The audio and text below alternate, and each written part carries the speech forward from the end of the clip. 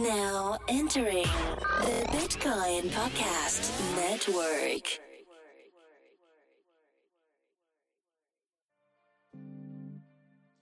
Yeah. Welcome to the Bitcoin Podcast. We in outshine. Bitcoins, we got them. Acquire, never sell. But catch us rolling deep like Adele. Bitcoin, blockchains, cryptocurrencies. Three guys faded talking Bitcoin, no fee. That's the free Bitcoin podcast, insane. And adoption is still the only thing that matters, man.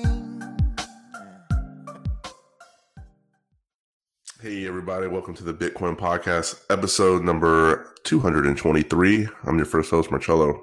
And I'm host number 2, D. And I'm host number 3, Dr. Corey Petty. What's up, guys? Wow. Not much, man. Just chilling, hanging out, doing my thing. How about you? Good. It's a good Friday, good weekend. Don't have a lot of plans. Came back from ETH Berlin, so my body is finally readjusted in terms of like the time frames and stuff. Berlin. Yeah. Is that how they say it over there? I don't know. I didn't speak to a lot of people who spoke German, so Nice. there's people who work there, and they don't speak a lick of German. Like you can get by there without like ever having to everyone speak speaks English. Yeah.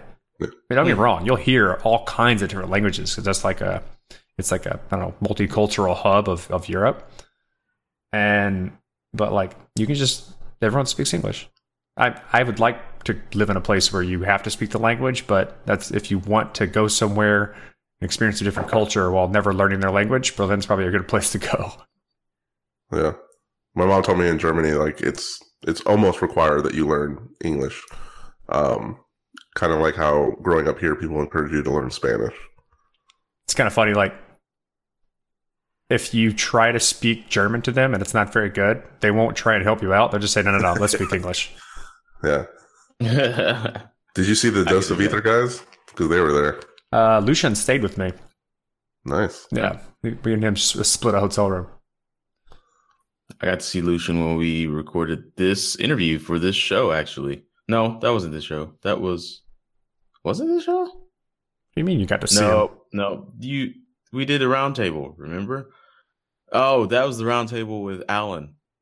And Yeah. you were in like a conference room, and Lucian came in the conference room. Oh, and was like, yeah, "Hey, what's yeah. up?" So yeah. Also, guys, audience, I apologize for the audio quality from last time. I was in the middle of ETH Berlin Hackathon, which had like 1,000 people in a single building trying to hack, and they were all talking and doing things, and it was impossible to find any place that was quiet. So, my I just remember apologies. that because I want to go to the hackathon next month, and I imagine it's going to be bigger, right? Which one? Status is having a hackathon. Oh, yeah. So Status is having a hackathon the first couple days before DevCon in Prague. And we rented out this massive place, and I think it's going to end up being like the spillover for DevCon. So people who can't get into DevCon will come to this, as well as I think we'll also be open during DevCon. So if people like want to hang out, have a place to go, they can go to this. And I think we'll also be relatively cavalier about how you get in or like the requirements of participating in the hackathon. So you can just come hang out or do whatever. I'm going to come. I'm going to bring the Balls energy drink for everybody. I remember Balls Energy. Yeah. We used to remember like we drank those in the old Halo days. We'd go to like Halo 2 LAN parties, like tournaments and stuff, and then just have cases of Balls energy drinks. Yes. And I was like, whoever thought of this name is either genius or stupid, because Is that similar to Booty Sweat? it's very similar to Booty Sweat. I like the booty. They were the sponsor of those LAN parties a lot of the times, remember? Sponsored by Balls. And then we all got kicked out. We were all like C-suite of this organization in Texas Tech LAN party, like the LAN gaming we originated organization. Texas Tech esports, baby. And That's we right. like soon after the first LAN party, we got kicked out because one of our teammates threatened a dude in real life Yeah. after he talked some shit online. Threatened to bring it to fisticuffs. Halo 2. It'll bring out the worst in you. Yeah. It was really funny because, like, you talk shit on the internet, but then when you go to like a tournament and the guy was continuing to talk shit to us like he was on the internet, and we were like, wait a second, buddy, we're right here. We're 15 feet away from you. Like, you're talking shit as if you want to take this outside. So we're just going to have to take this to fisticuffs like gentlemen. Needless to say, the rest of the LAN party did not appreciate our escalation. And we got kicked out. I read that like some analyst said that esports is going to get so big that by 2020 there's going to be more people watching esports than Major League Baseball. And I don't know if that's a testament to esports or if Major League Baseball is just waning. I wouldn't say Both? 2020. Both? I'd say 2022, 2025. That's too soon. That's like 2 years from now. Well, I guess things do happen fast, right? Well, I mean, coming fast. the prize pool for the international this year was something like $26 million. Yeah, they're giving millions away for Fortnite. There's baseball players not making millions of dollars. I would say the majority isn't making millions of dollars. Do y'all think that like the crypto gaming platforms, the ones that are trying to like make betting available for these types of things as well as prize pools, like there's a lot of things. I don't know. I think crypto based game money will never work. I can see crypto based games like RPGs that have tradable assets and doing the economics of a single game on a blockchain seems reasonable to me. But moving a lot of those assets around seems really difficult because the economics of one game is different, very different than the economics of a different game. They're two different worlds, if you will, right? And trying to map the value from one game to the other is really, really hard. So what you end up with is like an asymmetry of grinding from one game, which then leads to an overpowered ability in the other game. Yeah, you can't. That's why I think this like crypto-based money for these games is never going to be a good idea. And it's like it's simple. Like, do you remember episode 1, like Star Wars episode 1? The fourth one that came out. Yeah, the fourth one that came out with baby Anakin. Yeah. And when Qui-Gon Jinn went to go hang out with that little flying Batman thing that was like a flea market dealsman, and he was like, "Your money is no good here." Yeah. And he was like, "Well, I'm gonna spend these Republican credits," and he was like, "Get that shit out of here." Like, that's pretty much what these crypto games are. Is like, you can't take money from one. You just can't do it. Some people, they're not going to take your money from WoW credits to Final Fantasy coins. Why not? Whatever you call them. Huh? Why not? Because of what you just said. I could spend all day grinding in Final Fantasy 14. What about aesthetics? If like say for instance, and Blizzard did this a lot across their games, right? Buying one game will give you a token or aesthetic or some type of cool thing that's hard to get in a different game. So for instance, like say you bought Heroes of the Storm early, you got the pre-release super edition that cost way too much money. And they will give you tokens for all of their other platform games on Blizzard, so that when you're doing things in say like Diablo 3, you have a pet or like some wings that are only available if you bought that thing. So that it's like, I guess it tries to get you to buy the things in the platform and like explore all of their Blizzard universe and all their games so that you can get rare items in the games. Because at the end of the day, people want to show off like how much of a diehard fan they are for all the games, and so they want these types of things, and that's never going to go away. But Blizzard, check out Lumex.io. I think every game right now in the stage should be built on the Loom network. Oh yeah, Loom is awesome. It's like EOS for like on Ethereum. Like if there's a game that's built on the Unreal Engine, that's kind of what this is. You think so? They're building like the infrastructure for building this stuff, so that if you do build it, you should just use their shit. Yeah, that's what I think. At least in this stage in the game, I think that should be your back end. I've been trying to get Loom on hashing it out for a while now, but they keep saying, we're waiting for this release. We're waiting for this release. But they just keep releasing things. And it's like, well, come on, let's talk about some of it. Yeah. They're waiting for a very specific release that they'd like to hash out with you. That would be great. Great episode. I mean, but Blizzard is a special case, though. That's a $20 billion business. Like, they're doing a lot more than special tokens for games. Like, they have a culture But yeah, hell, I I'm not saying- personally know someone. Cello, we personally know someone we went to high school with. She like quit her job as a financial advisor to go work with the Overwatch like production team for Overwatch. Just one game. She loved the game so much, was like, you know what? I've got a good career going as a financial advisor, but fuck this. I'm going to go be a fangirl and get paid for it for Overwatch. Well, I'm saying there's different motivations for attaching yourself to a game that big. I mean, if you're an attractive looking woman, you can open up a YouTube gaming, boom, you got an audience. Or if you want to make money, like Corey said, boom. Or you could just lose yourself to the game itself, you know? Well, it all depends on what your motivation is for, you know, if you're really good at Overwatch, are you going to enter a esports league and make money? Or do you just like to casually play and beat all your friends? She just went to go be a part of the production team and like the hype squad. She's basically like the community manager for Overwatch. Well, let's think about like nice job. How entertainment changes over time, right? And like where we're going in terms of like VR and our ability to lose ourselves in some immersive world.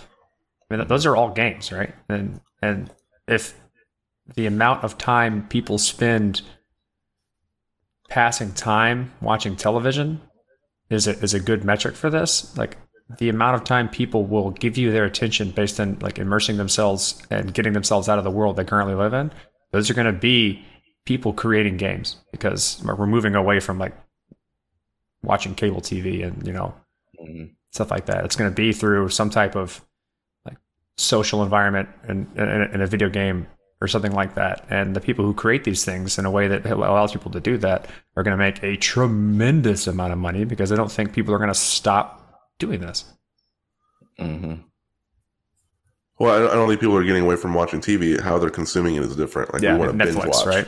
Yeah, we don't want to just play video games now. We want to be part of a community. Or there's DLC, or there's Twitch streams. It's changing. And I was telling a family member about this. Like, you know, when we were a kid, we bought a game for $60. Now you buy a game for free, and you make money buying like skins at $1 or a gun here for $2. And you got this game for free, but you're ending up spending like $120 now instead of $60. That's where the blockchain part comes in, I think. It enables new monetization strategies, because the technology allows you to stream money. Whereas you can't do that. Like microtransactions only work for, you know, kind of work, and there's a limit to how much things can possibly get in terms of a low point. There's only a way, and so microtransactions are the way games are ruling the world now, right? And or at least like that's how they're making all their profit. You're not buying games for the most part. You're consuming small amounts of things over a long period of time, a lot of times, and that adds up to a lot. But you're still limited by how low you can go and your minimum purchase amount.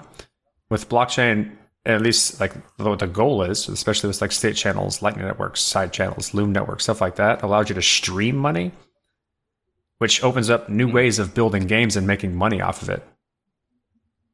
And I'm curious to see like how that changes over time and what type of like games I'm willing to play / potentially make money from. Because like think about that. Like if you can have this, you know, avatar self thing that you've built inside a game community, and you can take the asset that you've made inside that game and then trade it on the open market for like paying for your groceries, your bills or something like that. That's going to like really make you dive into that game. Like that's going to be like your job. And some people will make that their job. Whereas right now, people's jobs playing games is streaming that game and making advertisements and YouTube things and things like that, and contributions from the community. Like a lot of YouTube Twitch streamers make a lot of money doing that, but they're not making money directly from the game. It's indirectly from the people watching them play the game. Imagine if you could have a job just playing a game, and that paid for that directly. The money you made in the game directly paid for your life. That'd be fucking I cool. hope it gets to that point. Hell yeah, it would be. They need to bring back arcades. But man. you know what that means? Like our kids are gonna be so weak. They're just gonna be like frail bodied ghost people who never get out of their computer, like never get off the computer. Strong thumbs. Yeah. With really strong Nobody's hands. using a controller. Get the fuck out of here. I mean, you could be like Demetrius Johnson. You could be a cage fighter, but also have a Twitch stream. His Twitch stream is successful, not because he's good at gaming. It's because he's a good fighter. Don't let him hear you say that. Oh, I'll tell him that all day. Yeah. There needs to be a rebirth of the arcade. Like, can you imagine if you submitted your little 25 cent, but it was the rails that allow that were a blockchain, whether it be a Lightning Network or whatever it is. You submit your little 25-cent payment and you play a fighting game. And you could see, like, on the bottom of the screen, you could see the line of people waiting to play the guy who's kicking everyone's ass. Just like when you went to the arcade in real life as a kid, and you're like, damn, where's this line for? Oh, it's Mortal Kombat, and that guy is kicking everyone's ass. high scores recorded on the blockchain. Yeah, high scores. Put them on the blockchain, baby.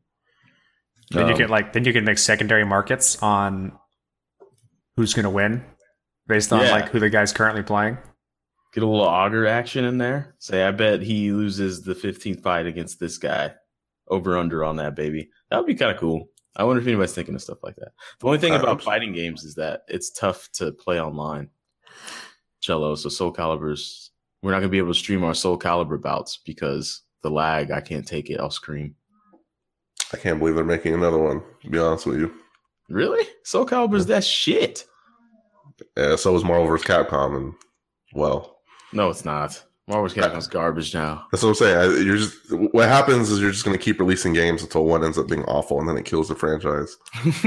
Just keep going. Until, I mean, I think it's like a movie. I think that's the nature of like most things that are early successful. They're like, I guess we could just keep doing the same thing and see how long it goes until we do a shitty job and we made a bunch of money and we'll have to think about something different.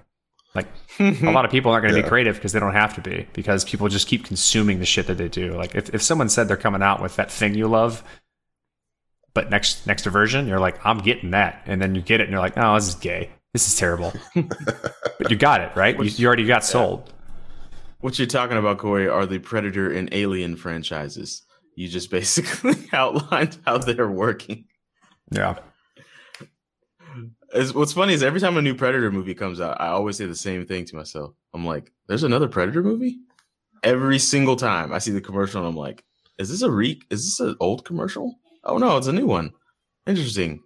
And then Alien doesn't understand that no one cares to see really deep, crappy sci-fi. They want to see the aliens a lot. Shit, go back and watch Alien. Go watch the first one. Yeah. Like Sigourney Weaver. Alien 1. The original woman OG. Like superhero. It wasn't a deep sci-fi. That was just a thriller. No, I don't know. I would disagree with that. What do you mean it wasn't sci-fi? There were aliens in space. Yeah, that's the quintessential sci-fi movie.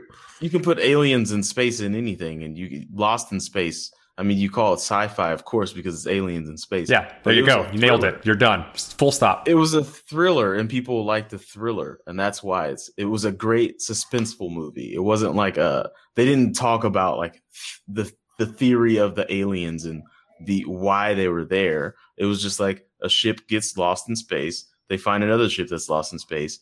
Oh, and there's aliens. We're dead. That's a sci-fi. But like, I'm talking about Prometheus was like, this is the origins of man and what do they call them? Like the cosmonauts or whatever. And I was like, this is way too deep for a general audience. Nobody gives a shit about this. And then they didn't show the alien, the xenomorph, until the very end of the movie. And I was like, everyone wanted to go to see that thing that you didn't show until the end credits.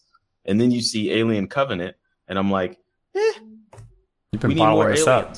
You've been bottling this up. They didn't show the alien until... How can we transition this into something that's relevant to blockchain? Oh, yeah, because in those movies, they use hardware wallets, obviously. There we go. Marketing strategies of companies and how bad they are at relaying information to their audiences. Yeah.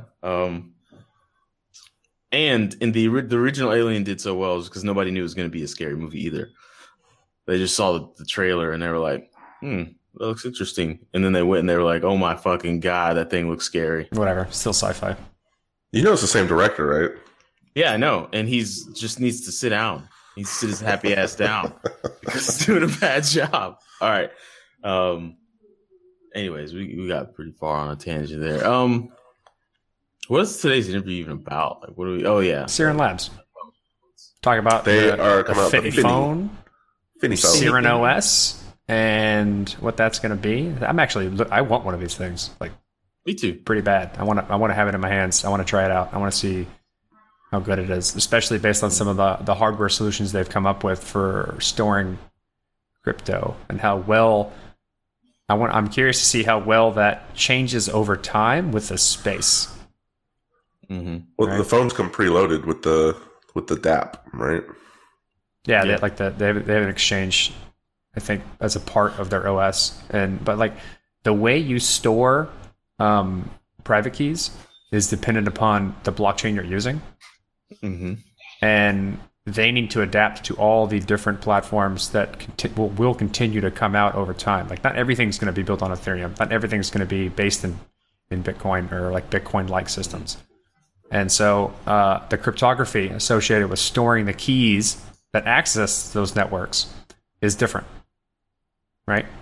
Yeah. And so their hardware, the actual like hardware they use to do that cryptography, needs to be good enough to handle all that type of stuff.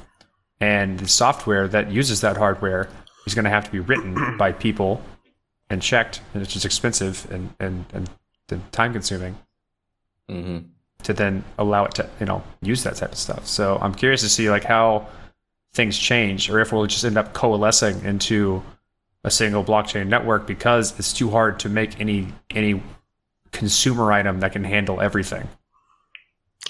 Are you familiar with Hal Finney, the computer scientist? Yeah. A lot of people think he's Satoshi. Yeah, they do. I once said it on our show that I thought he was Satoshi. That's what I think. I was talking to Arthur Falls a couple of years ago at like a token summit, the original token summit. And I was like, that topic came up and he was like, do we need to talk about this? It's Hal Finney. Everyone does that. Of course it is. It's unmistakably him. And I was like, I don't know, but I don't really care either. But there are people that just assume that it's him based on. It's an interesting story if you can get into that, if you want to get into that. But if Satoshi's coins start moving, oh my goodness, it is going to do some. There's going to be ripple effects. Do you think it would? Do you think it would skyrocket Bitcoin back into like its dominance index that it used to have, or do you think it would kill it?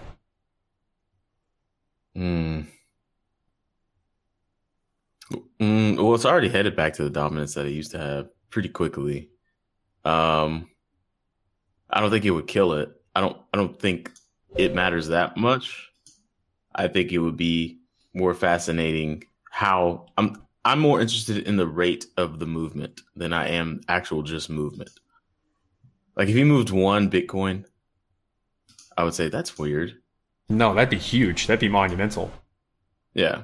I would just think it's weird. I would say like, why are you just moving one? What, you got a $6,000 dinner party to get to, Satoshi? Yeah, but it tells you that he's alive and they are movable. I think the majority of people today, when they take into account the potential circulating supply of all the Bitcoins, they consider all of Satoshi's coins to be dead.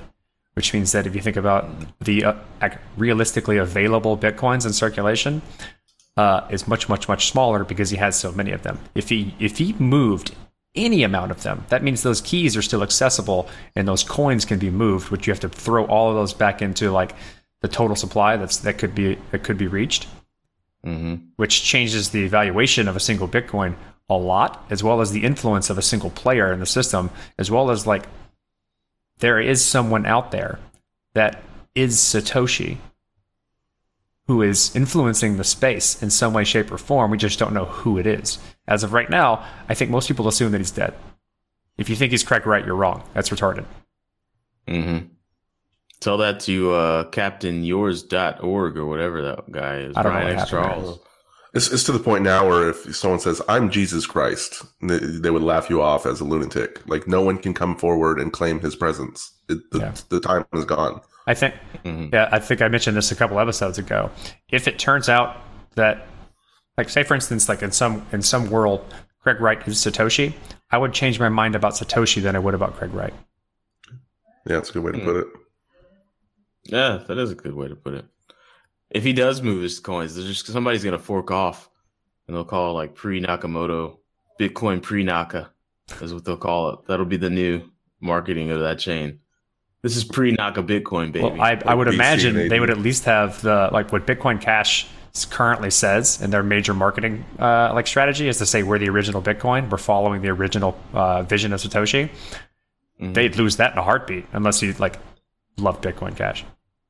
Yeah, by the way, the whole Jimmy Song Roger Ver debate, it does nothing to help the community. It just makes everybody look bad. Yeah, that was a shit show. Jimmy Song, you should be embarrassed. Roger Ver, you live in that embarrassment, so I can't say you should be embarrassed. I don't know. It's I don't know why they end up becoming these talking mouthpieces. Is it because they get so much attention and they like that?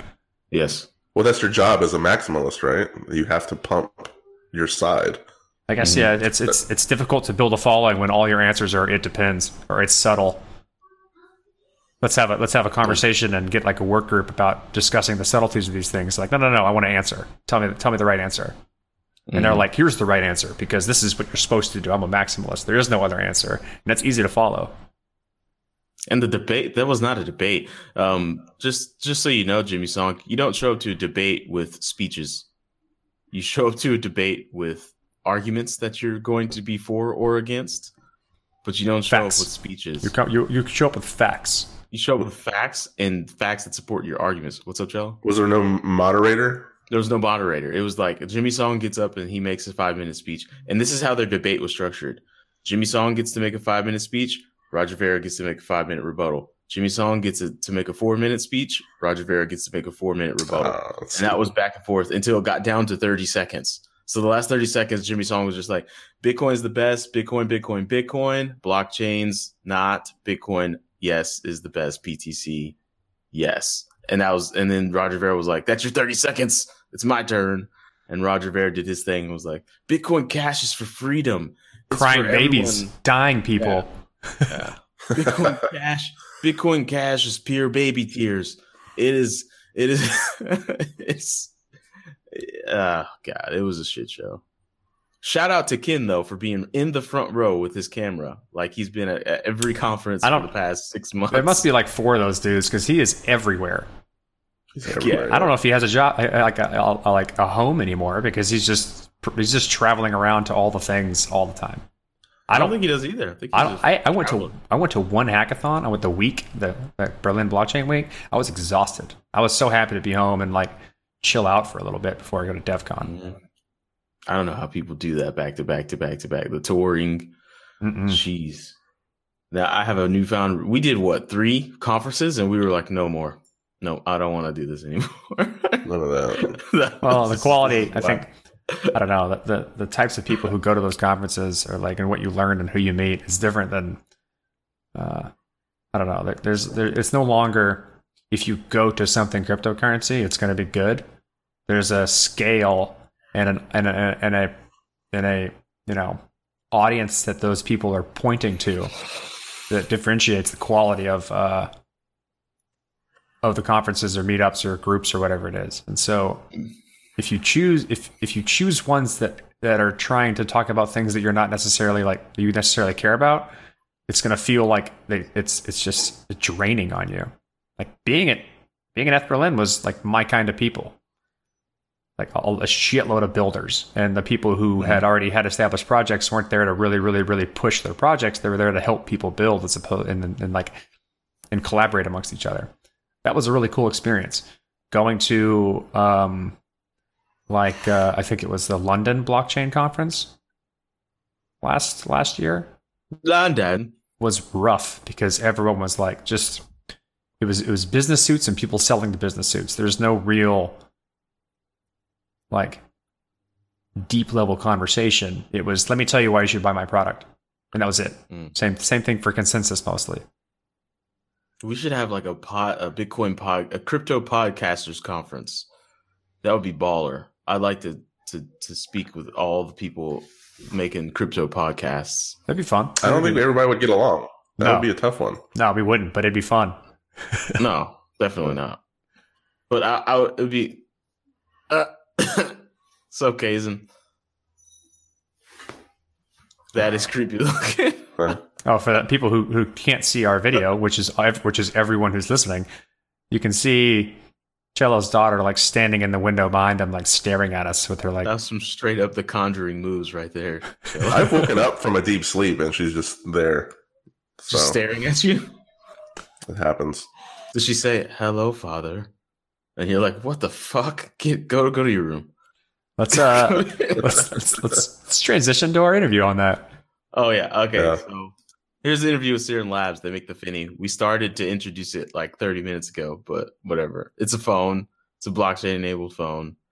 Oh wait, Cello, am I stepping on your toes in this year thing? I wasn't here for the interview. The only thing I can add is for the people, if you're interested in what you're hearing, the phones are available December the 15th, so you can get your $1,000 phone this year around Christmas. There you go. A payment plan, that shit. You know that's what you're gonna do. So, It's 5 Ethereum. there you go. Anyways, here it is. Hey everybody.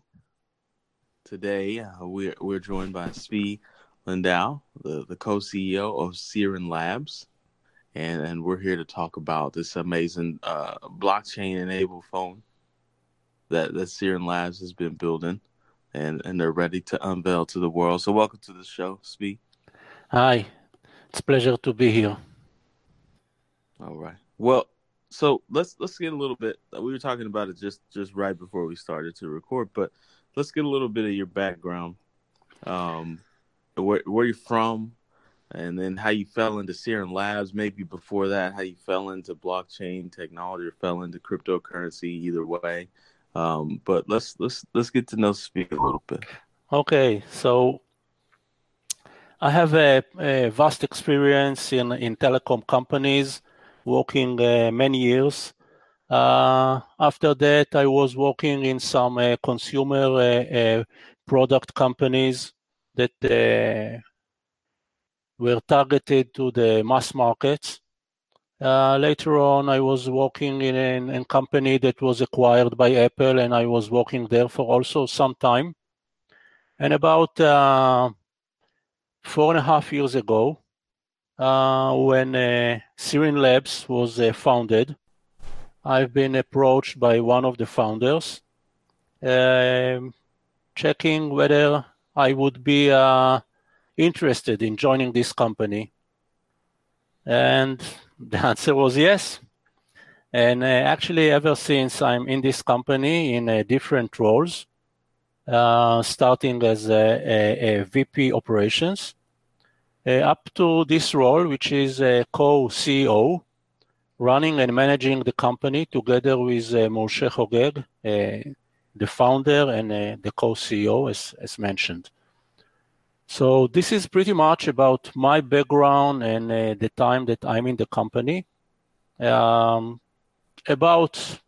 2, maybe a little bit more years ago, I personally and other people got curious about blockchain technology, about cryptocurrency, and so on. And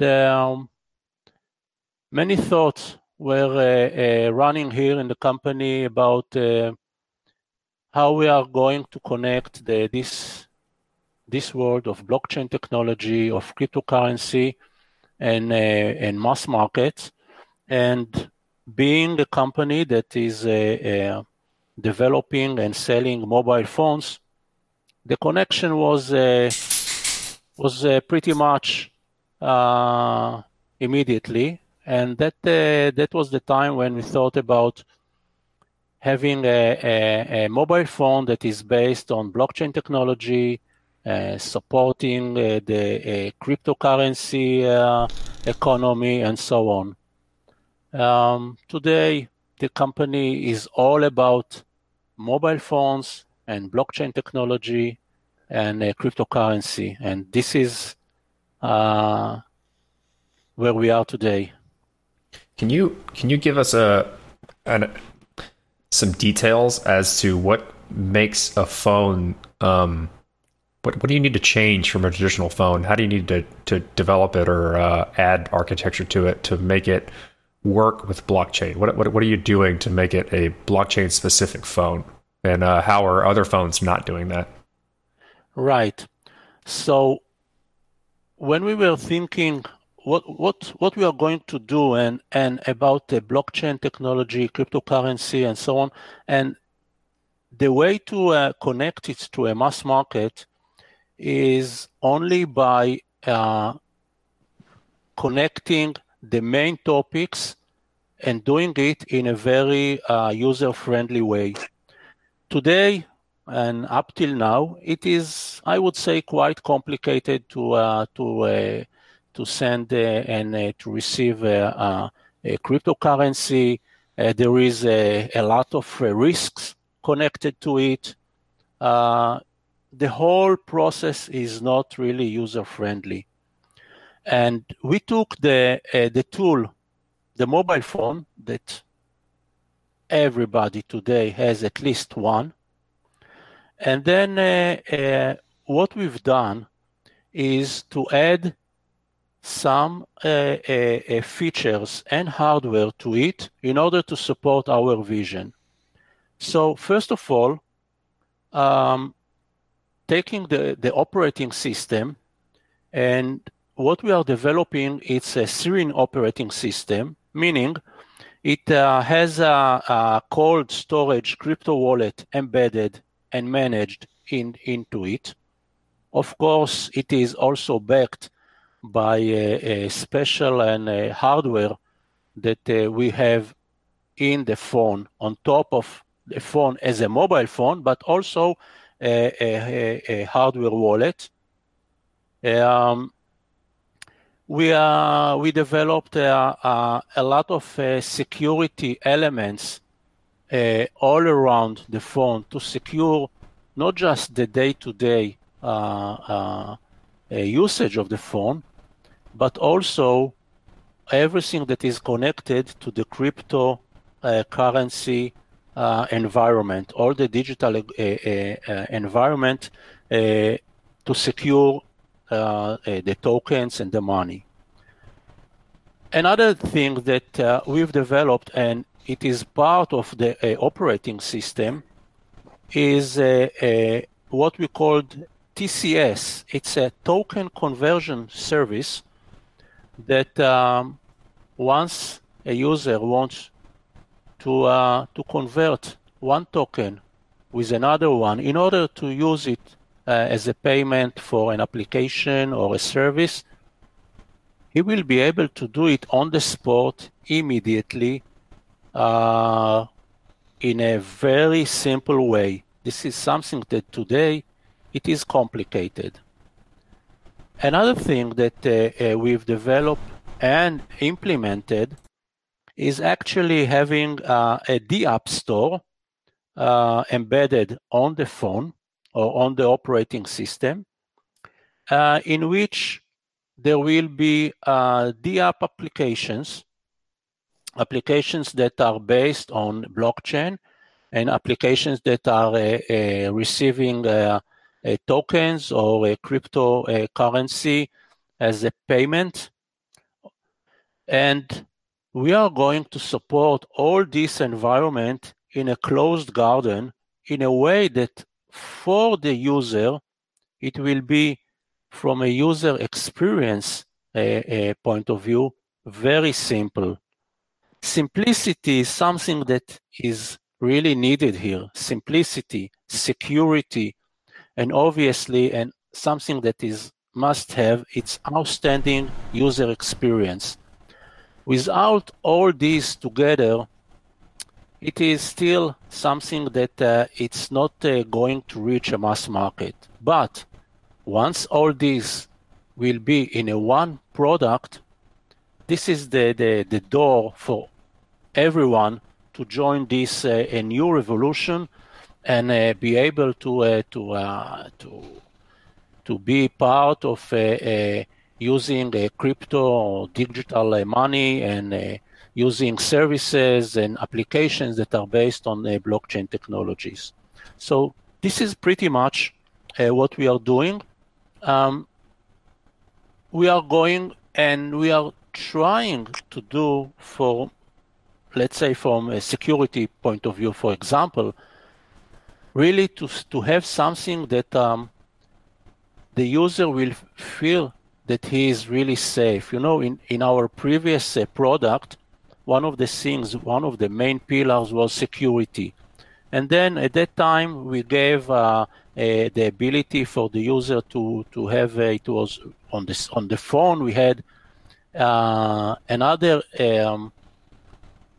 secured area on the phone in which the user can go there only by having a mechanical switch going to that area.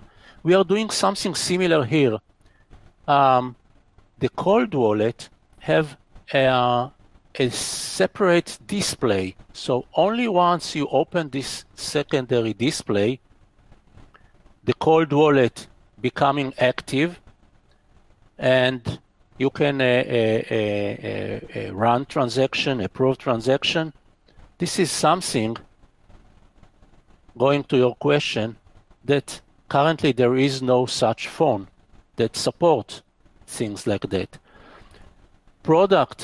Mobile phones that support an closed environment for a blockchain application and services there is none at the market. And we believe that we will bring to the market the very first mobile phone that will give all these goodies for everyone that will want to enter and be part of this revolution.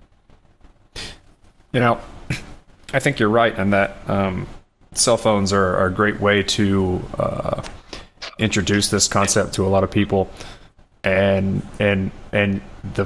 most phones don't have the required hardware and software implementations to do this securely right now. It's clear that these are the devices that will be the main interface towards the blockchain space, but if you can't safely interact with it, then you're going to have a bad time as people start to get introduced to it. I see this as kind of a Model 1 Tesla. It's a luxury phone. It's not cheap, but it paves the way. It could pave the way for other manufacturers. Like, do you see manufacturers basically copying what you're doing eventually? I mean, this is the cell phone industry is massive, and it has massive players, and y'all are a smaller company offering a expensive phone that has things that are harder to produce, or not easy to do on a industrial floor. Do you see people just like following suit later on down the line, or how are you going to adopt that? So it's really a great question, and our vision is that, and I said that we are developing an operating system, which we called obviously Serene OS. And our vision is not just using our operating system on our product, on our mobile phone, which is called Fini. Because Fini is only the first mobile phone that is going to use this operating system. What we are doing, and this is part of our vision, it's something that we already doing and start looking into that. Actually, we are offering our Serene OS for other mobile phones OEMs to take our operating system and embed it in their mobile phone that they will want to have a blockchain mobile phone for their own. So our intention is to help them implement our Serene OS on their mobile phone. So I assume that we will see in the next months, and for sure in next year, a lot of companies that today sell mobile phones, simple, normal mobile phones, that will have some of their mobile phones that are based and support blockchain technology and cryptocurrency. And we are offering those OEMs to use our operating system. So it's not a competition. On the contrary, we think that, and we will want to help them implement and to adjust and making the right adjustment of the operating system per each mobile phone from each OEM. And it's not that we are going to compete the whole mass market with our mobile phone, the Fini. No, we want to have our operating system running on as much as possible mobile phones from other OEMs as well. This is the way really to bring it to the mass market, because our Fini phone is to show and to bring a premium phone that also has the Sirin OS. Like today, there are premium mobile phones that cost $1,000, and there are mobile phones that cost $200 and even less. All of them mobile phones. With all of them, you can make phone calls and chatting and social media and so on. And this will be the same with blockchain and cryptocurrency. There will be premium phone that will run our operating system, and there will be other phones, perhaps cheaper, that will run our operating system. This is how we envision it. Have you had any biders yet on offering the operating system? Has anybody tried to use it to install their OEM? So we are already in contact with some OEM. Some already somehow went without our intention to the network, and some already was published. But and I cannot tell in this point with which OEM we are working and discussing. But I can tell you that we are in contact with some companies, some of the leading companies, and both find it very attractive. All right, that's a good news, I guess. So, does Sirin OS give access to like the different app stores? Would it be like the Google Play Store, probably? Yes. So first of all, because the Sirin OS is based on Android, and obviously we are going to be Google certified. So first of all, you're going to have the all the application that you are currently know from the Google Store and so on, Google Play and so on. But we'll have another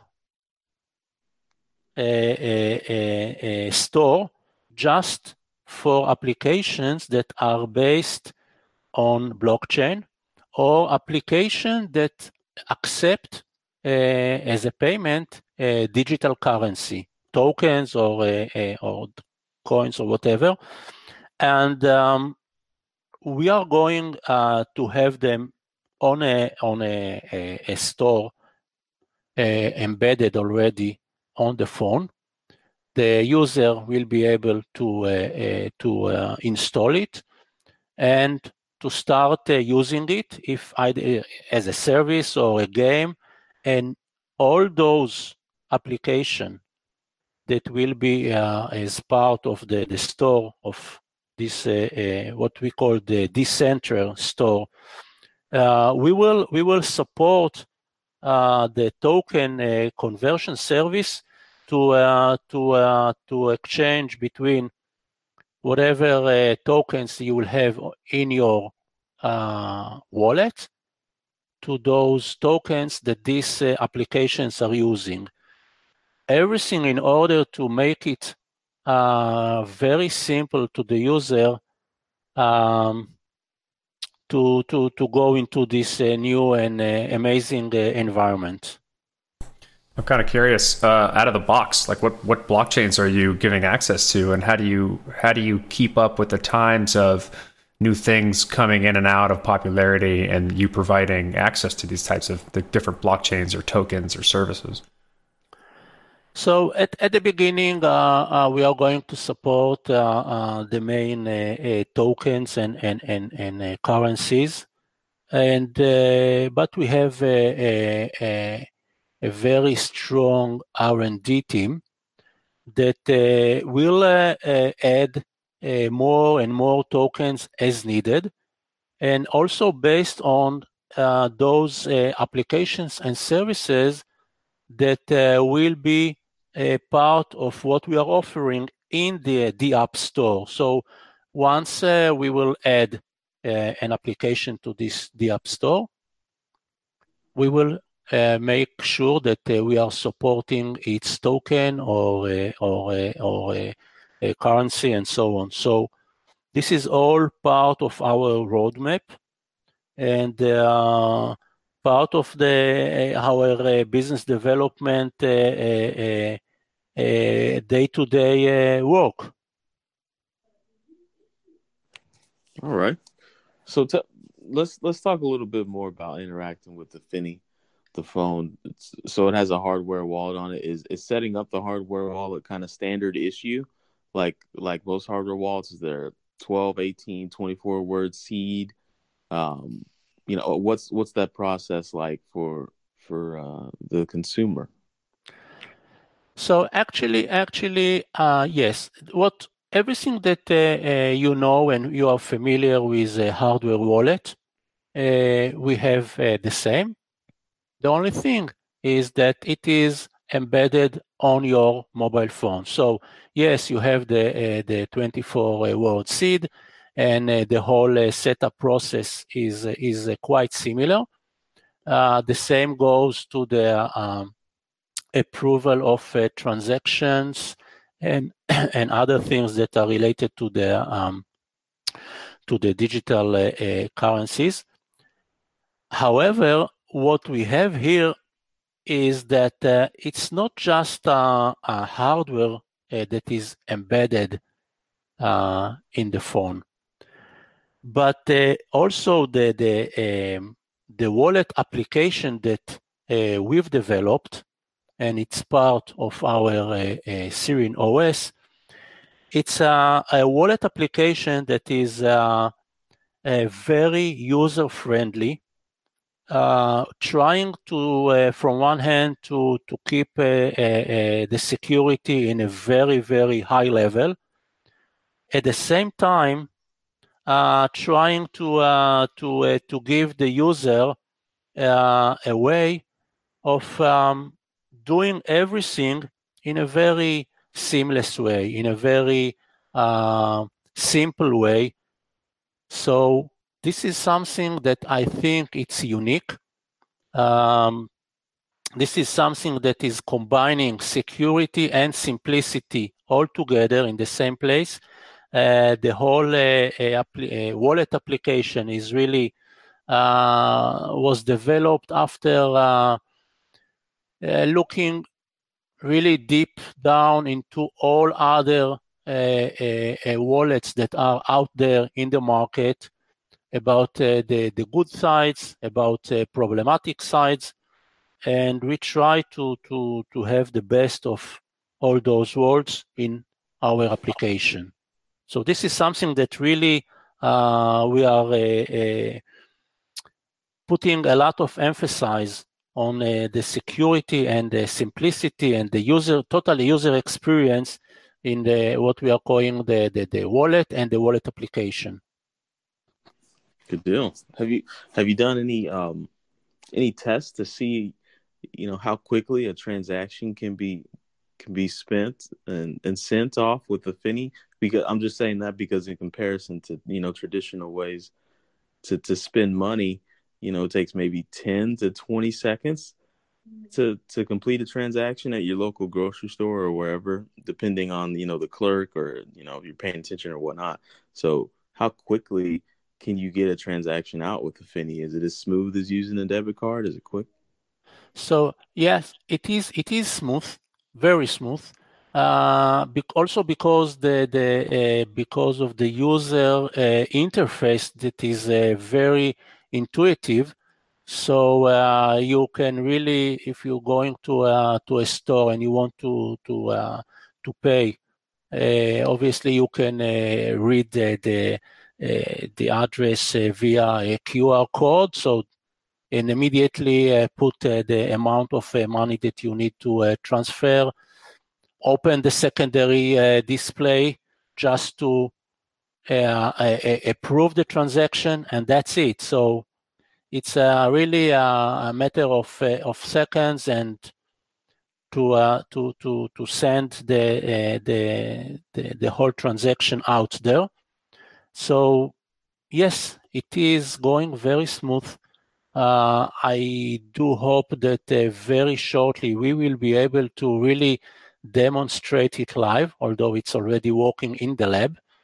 But we are going to have in the very next few days, probably maybe 1 or 2 weeks, be able to really to show it, and then it will be I believe it will be amazing, really. That's pretty exciting. When can people expect to actually get their hands on one? So I have one in my hand right now as we speak. Of course you do, but what about everybody else? So yeah, I know I'm saying it, and it's really it is exciting because we are all we feel that we are doing something unique, and everybody in the company that is right now holding a Fini phone is really feel so excited. And we are targeting to launch the product by the end of November. We will have a launch event at that time.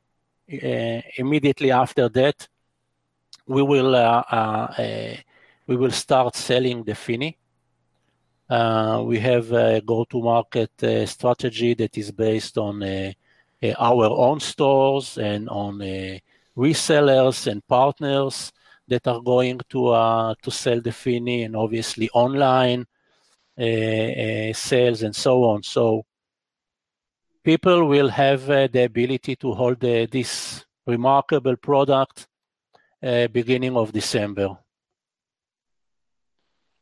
Right. Although I assume that probably a little bit earlier, our marketing team will be in contact with some of the channels that we are working with, and present the product and demonstrate it before the real launch event. All right. Well, Zvi, we're going to ask you one last question. It's our trademark question. In 10 words or less, can you describe blockchain? So blockchain. Well, a blockchain it's a technology to transfer different type of things in a secured, in a reliable way. It's a platform to transfer data, to transfer money, to transfer documents. I believe it has a huge potential that we are seeing only the very first thing today, and in the next future, we'll see a lot of services and applications that we can't even imagine right now that we will based on this technology. So this is in a few words. All right.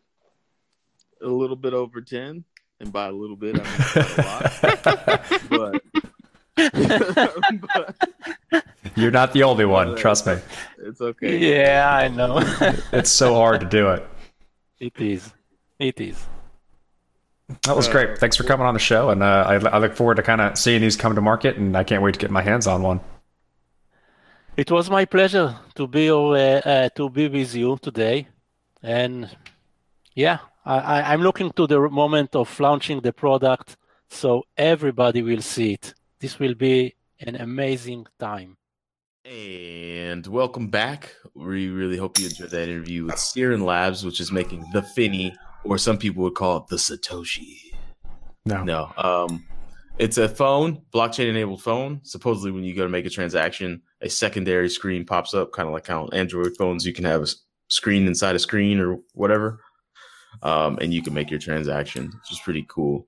But of course, there's a egg chicken situation because merchants aren't usually crypto amenable. So we've still got a long ways to go. So speaking of that, long ways to go, the chief commercial officer, I think is what it's called. I don't think that's what it's called. BitPay. No, I do think that's what it's called. I just read it the other day. I'll look it up while you keep talking. Go ahead. This isn't Stephen Pear, is it? No, it's not.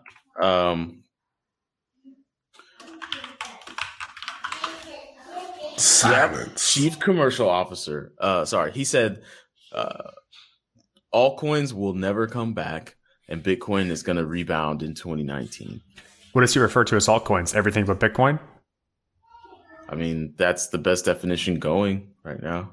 That's a dumb argument. That's a dumb thing to say. I thought so too. I even said that on just the headers. I was like, he's wrong, but he's pumping Square. He's pumping his app.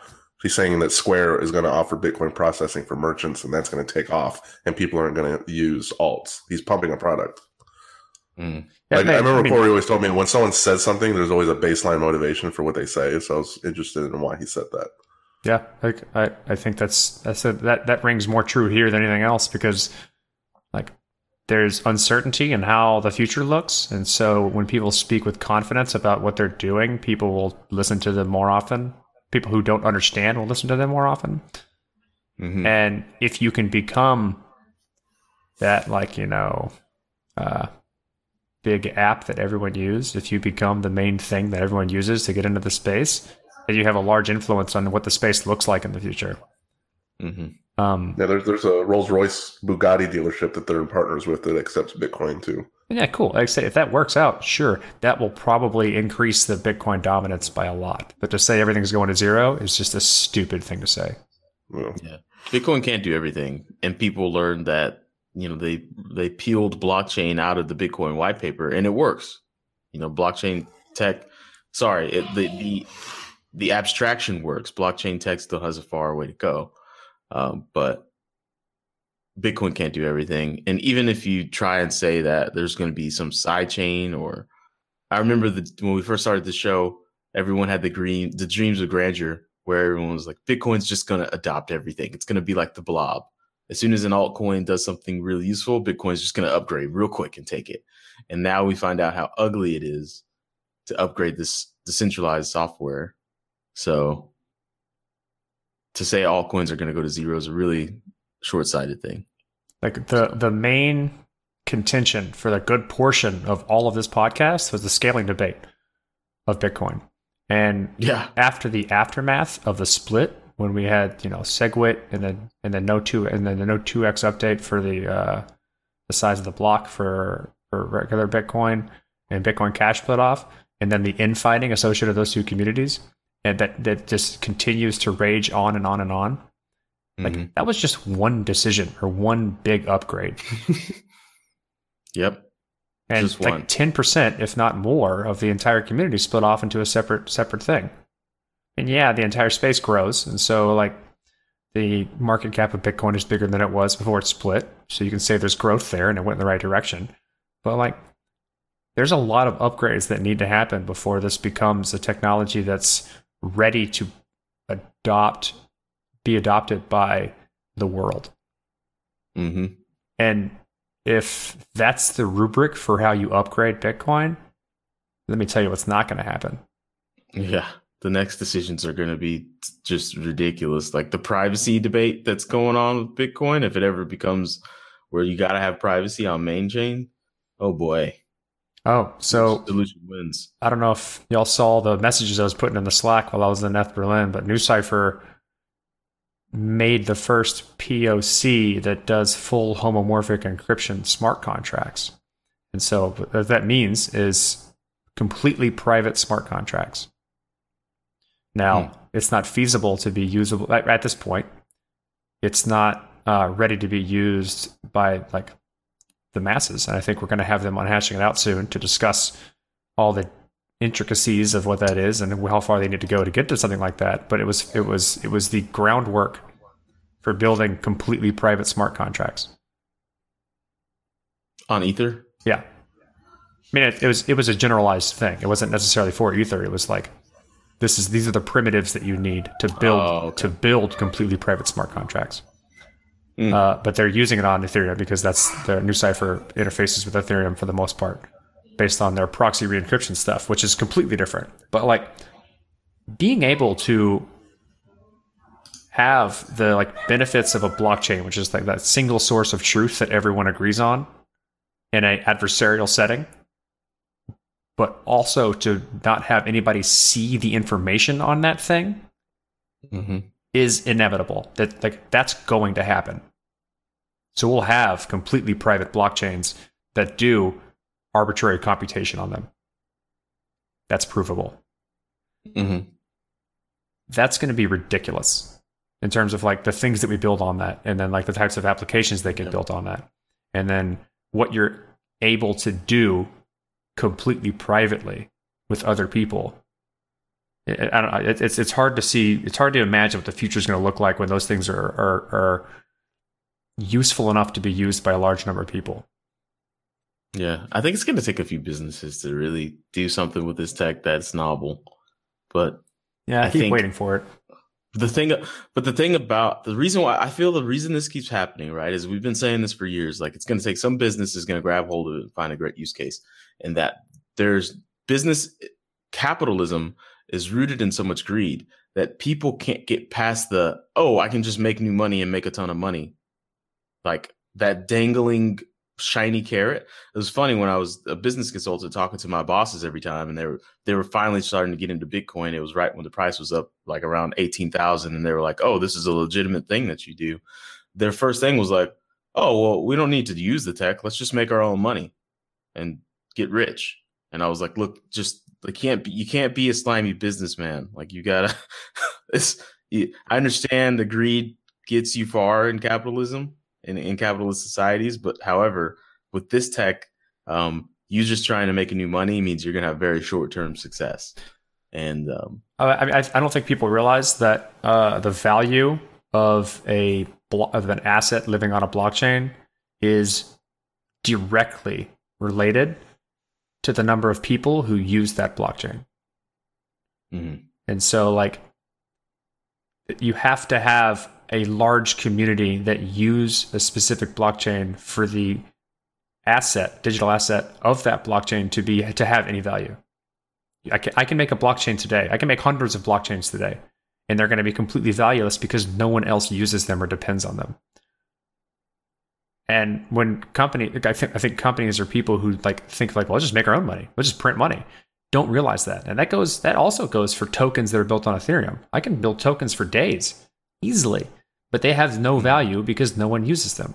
There's no dependency of a community to build social interactions on top of that token. That's why Bitcoin has value, because a shitload of people use it and speculate with it, and Ethereum as well. How many tokens would you say? Because now there's, I think, approaching 5-digit number of tokens. Do you think is it just copy pasta and replace the name? Absolutely. Huge copy pasta. The rate of success, right? The rate of success determines that could be a successful endeavor. If you take not now 25 different white papers, probably not at this point, but maybe even 6 months ago, take 10 to 15 white papers, Control F, find the name, find replace, put it out, change the logo, change the color. Look at Tron. Copy pasta. I love that phrase. Thank you, Colin, for introducing me to copy pasta. It works so much. It works in so many situations. And they have a market cap that's relatively large, and they were able to do things like buy BitTorrent or some shit like that. And that's ridiculous. You know what I mean? And so I think those days are waning, You can probably still do it in some circumstances, and we'll have another bull market of people doing something similar. But like all of that was initiated by, well, a good portion of this copy pasta was initiated by creating a standard around the ERC20 token. And then it made it really easy for people to create tokens without having to know exactly how they work. They just followed a standard and said, here we go, we did the standard. And then, these exchanges could then incorporate that into it because they followed that standard, and the exchange knew how to add things to that standard really easily, which then put it in an open market of tradability. And then you had a shitload of marketing around certain things based on, we're going to revolutionize this nonsense or this nonsense. And people believed that, bought stuff because everything else was going up. And you had this crazy boom. And so there's going to be another thing like that happens when we create another standard that makes it easy for somebody to do something they don't understand. I like my copy pasta with lemon butter sauce and shrimp. All right, guys, we got to wrap. All right. Cello, tell them about the book, man. Tell the people, give the people what they want. Yeah, so everyone, keeps saying, like, wouldn't it be cool if there was a compilation of all the 10 words or less answers that we ask every guest that comes on our show, and that's going to be a reality. And it's going to come sooner than you think. Yep. So we know you guys have been waiting on shirts for 6 months, but the book will be coming soon. Shout out to Cello personally, who's personally been grinding out on that. Yeah, it's been Cello. What's the most interesting thing you found about when you're compiling this book and getting the art and doing, looking at the people? Rappers don't know what they're talking about yet. The cool kids did. The cool kids knew what they were talking about. Every other rapper that we've had on the show has been oblivious. And if I hear another person use peer-to-peer describing anything, I will scream. Yeah, it is. That's not something that regular people think. Regular people don't think I'm having this conversation peer-to-peer. This person in front of me. I think only the gaming community understands the P2P. And torrent people who download shit illegally. Yeah. Mm-hmm. You mean totally illegally? Did you ever wait until an upload was at 99% and then you would kill it and then you would just picture the guy on the other side screaming? Well, that's not peer to peer, right? Well, that's not the way it works. They don't rely on you for the whole file. Maybe wait. I used to kill files at 99%, hoping that would happen. So it didn't work that way. No, it doesn't work that way. But you're an asshole. Wait, so you were maniacally laughing to yourself about doing nothing to the other person? You almost got it. This person really wants this Destiny Child MP3, but it's not happening. Click. Unless you were the only seeder/leasher, then yeah, that would be the case. But more often than not, that's not the case. Wasting time on Kaza. That would be the case, for people that are bootlegging jazz albums. You know what I mean? So many people seeing jazz albums. You're not getting the jazz here. All right, guys, we're gonna wrap it up. So if you go to the bitcoinpodcast.com.network, all the things, the site's back up and running. Captain Hacker, funny thing that you tried there, ass hat, fucking clown. But we're back up and running. Let's see, what do we do? So we release lots of shows, going on 8 hours of content a week on average. Corey has hashing it out. What's up, Joe? New show coming next week, right? Yeah, Amy Wan, Law and Blockchain. We have 4 shows recorded already, and they actually string together. So it's very well done how she's done that. Letting you guys know, obviously, the end of 2017, there was so much rigmarole when it came to ICOs. Not all of them were legal. Some of them were just straight up illegal. She goes into what is legal and what isn't. We do have laws. We do have to follow them, especially here in the States. Talks about all kinds of things like the Jobs Act and why the Howey test was even invented. And it's just a really good show. So hashing it out, of course, Corey's deep dive, just the headers, which thank you guys for liking so much. Me and Jesse really enjoy making that show. It's a lot of fun. Cello, you should come on it next week. You want to come on it next week? No doubt. All right. Yeah. Announcements. We Dose of Ether. Dose of Ether, right? Which is probably one of the better performing shows so far. They've come out with some great content right off the bat. Crypto until infinity, creating a humanist blockchain future. The Crypto Bullpen Bully podcast, Crypto Bully. We do all kinds of things. Come and listen. Yeah, you should never even need to listen to any other podcasts ever. You should just listen to our network. And there'd be some on-rampings if people actually stuck to the calendar. Yeah, but people don't. So I don't know. Maybe, okay, audience, you're really good with calls to action. If you know family members or friends that need a Bitcoin on-ramping and then a subtle blockchain on-ramping, everyone in my immediate personal circle already either has crypto or sold it off or has been paying attention vicariously through me. And then when I do meet people that are just one let's say dimension outside of my personal network, they're usually too busy being adults to have time to sit down and talk to me about crypto. Like, I'm talking, their excuses are like, my kid has a soccer game, so can we do this some other time? And I'm like, oh my God, for real? Like, I understand. I get it. So bring it my way. I'm looking to on-ramp some people because I really enjoy those. That's it. We do lots of stuff. Medium.com/Bitcoin podcast. You can see JT's writings. Hop in the Slack, hang out with us. It's going down in the Slack. You guys got anything else? Nah, I'm good. Nah. Shout out to Zoe Saldana and Zazie Beats. Play the outro.